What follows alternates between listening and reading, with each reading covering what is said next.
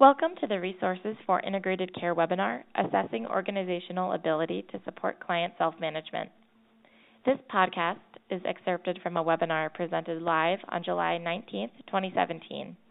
The webinar is presented by the Lewin Group in collaboration with the SAMHSA HRSA Center for Integrated Health Solutions and is supported through the Medicare-Medicaid Coordination Office at the Centers for Medicare and Medicaid Services. MMCO is dedicated to ensuring beneficiaries enrolled in Medicare and Medicaid have access to seamless, high-quality health care that includes the full range of covered services in both programs. To support providers in their efforts to deliver more integrated, coordinated care, MMCO is developing technical assistance and actionable tools based on successful innovations in care models. To learn more about current efforts and resources, please visit our website or follow us on Twitter for more details. Our Twitter handle is @integrate_care. In this podcast, Kristen Davis, Director of Evaluation at Thresholds Behavioral Healthcare, discusses how her organization uses the SMS OAT to assess organizational capacity for self-management support. Before I talk about our process of using the tool and our outcomes, I'll briefly introduce Thresholds and provide the context in which we first used the tool. Thresholds is a large mental health and substance use agency in Chicago and 7 counties in Illinois, providing ongoing comprehensive supports to 5,000 consumers or members, which is what we call the folks who receive services from us a year. Now, we touch via our mobile assessment units and our crisis intervention teams another 10,000 a year, but we see on a regular basis 5,000. We provide this regular support via 120 clinical teams and via our 3 integrated healthcare FQHC partners. Thresholds teams are comprised of social workers, psychiatric rehabilitation staff, peer staff, supported employment and education staff, often a nurse, an RN, and then a part-time psychiatrist. The support ranges from traditional case management support to medication monitoring, to supported housing, supported education and employment, to peer support, and of course, illness self-management support. Thresholds used thus far the SMS OAT tool as preparatory to a pilot initiative designed to reduce unplanned inpatient use by a small group of our consumers who have the most complex social and health needs. The pilot involves stratifying our consumers on just 4 of our teams based on their past ER and hospital use. We identified our highest users, which was about 5% of those consumers. And then we provided our pilot teams with relevant clinical and social determinant data in the form of an interactive dashboard targeting this high-risk group. Now, because Thresholds is so large, we wanted to start the initiative on a small scale and determine how useful the interactive dashboard report was in driving care, as well as what clinical practices made the most difference in helping members reduce unplanned use of inpatient services. So today, what I'd like to do is just provide a brief description of the role that the tool played in this pilot and what we learned from using it. Next slide, please.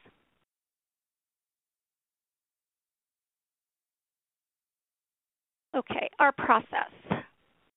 Before we asked the 4 teams to work with our high need or their high need members, consumers differently and reallocate resources, we assessed the team's illness management or illness self-management support capacity, as we knew this type of activity would be a key component to reducing unplanned inpatient use. Excessive reliance on inpatient services is really a good proxy for members or consumers who are not managing their illnesses as well as they could.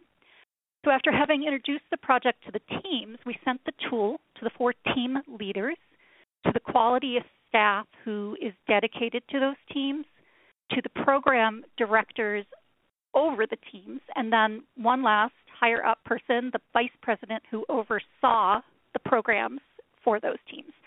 Each of these staff scored the tool on their own. An evaluation staff then met with this group in person a couple of weeks later, and we facilitated the comparing of scores and identifying areas of shared understanding and disagreement. And it provided an opportunity for people to ask questions of each other, of course, and to discuss in a little bit more detail some of the items on the tool. Based on the results from this meeting, we drew up a provisional plan to prepare for the pilot. Now, it's important to say we ended up using the tool not only to assess our capacity to do illness management support, but also really to structure a conversation about what illness self-management support looks like from the perspective of those staff on the ground, given their unique workflow and what their needs and barriers are. Next slide, please. So what did we learn about our capacity? What did the tool tell us? Well, a few things. Overall, I think the project team scored themselves highly on the first subscale of the Self-Management Support Foundation, activating clients to engage in self-management, which, as Alexa mentioned, includes items like do staff communicate with clients in ways that promote dignity and respect, and are consumers involved in care planning, etc. Staff assessed capacity less favorably on a few items on the second Self-Management Foundation subscale, supporting self-management with care teams. In particular, visit preparation and follow-up on self-management support visits were identified as areas for improvement. The group agreed on a change to workflow as a result, and really, in some ways, this change to workflow is the first step. I think we're going to do some more process analysis to see what else we might do, but initially what the teams have done is set aside time in a weekly strengths-based meeting to prepare for upcoming visits and share follow-up from previous visits for this group of high-need consumers. It also this meeting allows for, I think, a clearer definition of roles of who's going to do what and when. Next slide, please. Okay, in terms of self-management and care planning, the project team realized during the scoring meeting that they could leverage our existing FQHC partnerships which really are marked by good care coordination and data sharing. Staff used the interactive dashboard to identify any high-need consumer or member who wasn't linked to one of our integrated care partners, and really just took advantage of what is a teachable moment by talking to consumers about the benefits of good care coordination with our partners, but also about the importance of regular primary care. So in short, staff encouraged our consumers who weren't linked to one of our FQHC integrated care partners to go to them for their primary care needs. Next slide, please. Finally, and as for the second part of the tool, the monitoring self-management support and the interactive dashboard report itself, we realized that teams didn't feel comfortable entirely using the interactive dashboard report without some training and support. So we expanded the role of the quality improvement consultant to support the teams in using the dashboards, helping them identify care gaps, understand what we might do to fill them, and at the same time to collaborate with the teams to address any particularly difficult clinical issues. The QI staff also ensured a consistent focus on the self-management support practices. Next slide.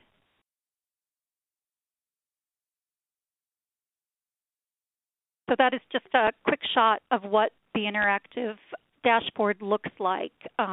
There's a pretty detailed